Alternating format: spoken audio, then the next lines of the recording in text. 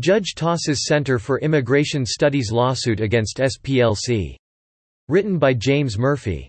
Tuesday, September 17, 2019. The U.S. District Court for the District of Columbia has thrown out a case brought by the Center for Immigration Studies against the left-wing smear group the Southern Poverty Law Center (SPLC). SIS had alleged that the SPLC violated the Racketeering Influenced and Corrupt Organizations Act when it referred to the SIS as a hate group under the auspices of their infamous HateWatch list. SIS alleges that the SPLC is attempting to financially destroy the organization by labeling it a hate group. Judge Amy Berman Jackson found that the SIS failed to allege the predicate offense and a pattern of racketeering necessary for a RICO claim.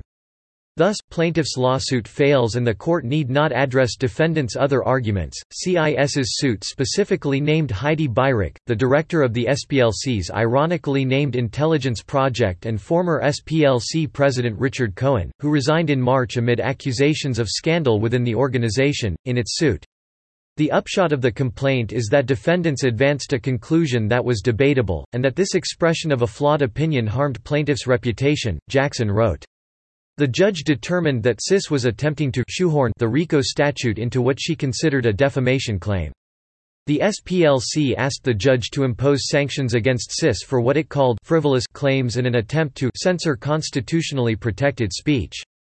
But the judge refused to impose sanctions, saying that CIS's suit was not completely frivolous. Mark Krikorian, the executive director for SIS, has said that the group has not yet decided upon an appeal. Previously, Krikorian has claimed that his group does not meet the SPLC's own definition of a hate group but persisted in naming them one anyway. SPLC and its leaders have every right to oppose our work on immigration, but they do not have the right to label us a hate group and suggest we are racists. Krikorian said. The Center for Immigration Studies is fighting back against the SPLC smear campaign and its attempt to stifle debate through intimidation and name-calling. On its website, SPLC refers to the SIS as the go-to think tank for anti-immigrant politicians. It also claims that SIS has a decades-long history of circulating racist writers, while also associating with white nationalists. SIS was added to SPLC's HateWatch list in 2016. SPLC's interim president Karen Baines Dunning stood by its claim that SIS is an anti-immigrant hate group. As groups like SIS continue to infect the mainstream with their hateful anti-immigrant rhetoric, we will continue to call out their hate and bigotry whenever we see it, Baines Dunning said in a statement. It's one small victory in what has been an extremely trying year for the SPLC. In March, the organization was forced to fire one of its founders, Morris Dees, over unspecified accusations of sexual misconduct. In the weeks that followed, both Cohen and legal director Rhonda Brownstein resigned under suspicious circumstances that have never been fully explained. Former Michelle Obama Chief of Staff Tina Chen, a Chicago-based attorney who was also involved in the light sentencing of race crime hoaxer Jussie Smollett, was assigned to head an audit of the organization's internal climate and workplace practices. In addition, former SPLC staffer Bob Moser wrote a piece in The New Yorker in which he referred to the SPLC as a highly profitable scam. Moser's piece painted a picture of a so-called social justice organization much more interested in profit than social justice. Following Moser's piece, tech giant Twitter stopped taking the SPLC's advice on what could be considered hate speech, and divorced itself from the smear group.